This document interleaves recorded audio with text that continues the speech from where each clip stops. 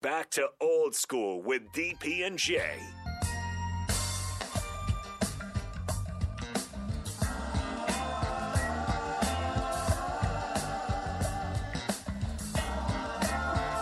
A little bit of a shorter segment here on Old School.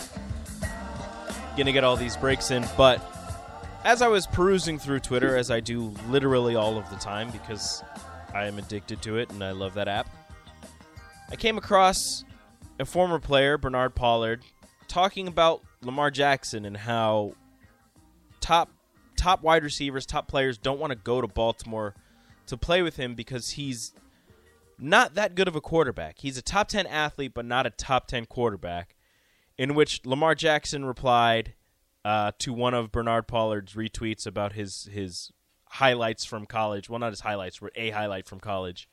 And Lamar said, his entire highlight reel is a 6-second clip. I would love to go against you. I would toss the ball to my coach and run straight at you. And I don't agree with Bernard Pollard. I also don't agree with Lamar Jackson on either one of these. Like, Bernard Pollard was a really good player. Yeah. And also Lamar Jackson is a really good player. So I can't agree with either one of them in talking trash to the other, but it's just hilarious to see. Yeah, it is. I mean, it's Bernard Pollard obviously threw it out there. Look, Lamar Jackson's trying to get paid, so he's trying to protect that as well.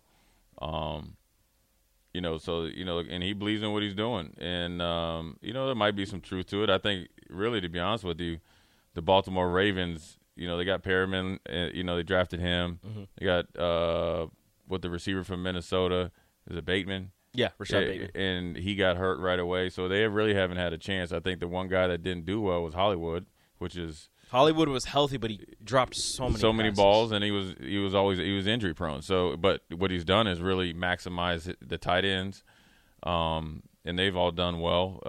And then that's just kind of how Baltimore is. That's their offensive scheme. So I don't really, Pollard is right, but in reality, he might be wrong.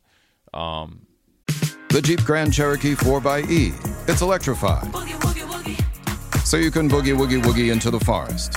Boogie. Boogie Woogie Woogie through the mud.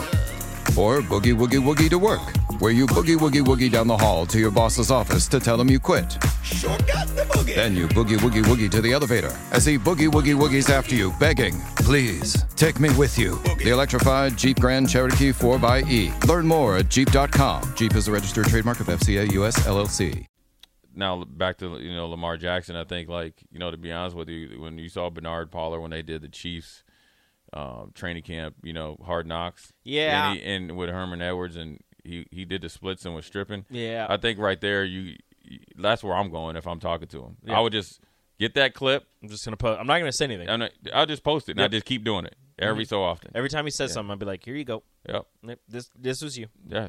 Here's your tip. So, here you go. They both, I get it and stuff like that, but it's just part of this day and age that Twitter battles and social media back and forth is here to stay. Bernard Pollard is he's in the NASCAR now and stuff like that. And he's always been very outspoken. I think he also he was the guy that hit Tom Brady low and hit it, hurt his ACL. Mm-hmm. But he went to Baltimore and Tennessee and had a pretty good career. He won a Super Bowl, so he's definitely a legit player. But Lamar Jackson's been an NFL MVP for a reason. Yeah, he's look.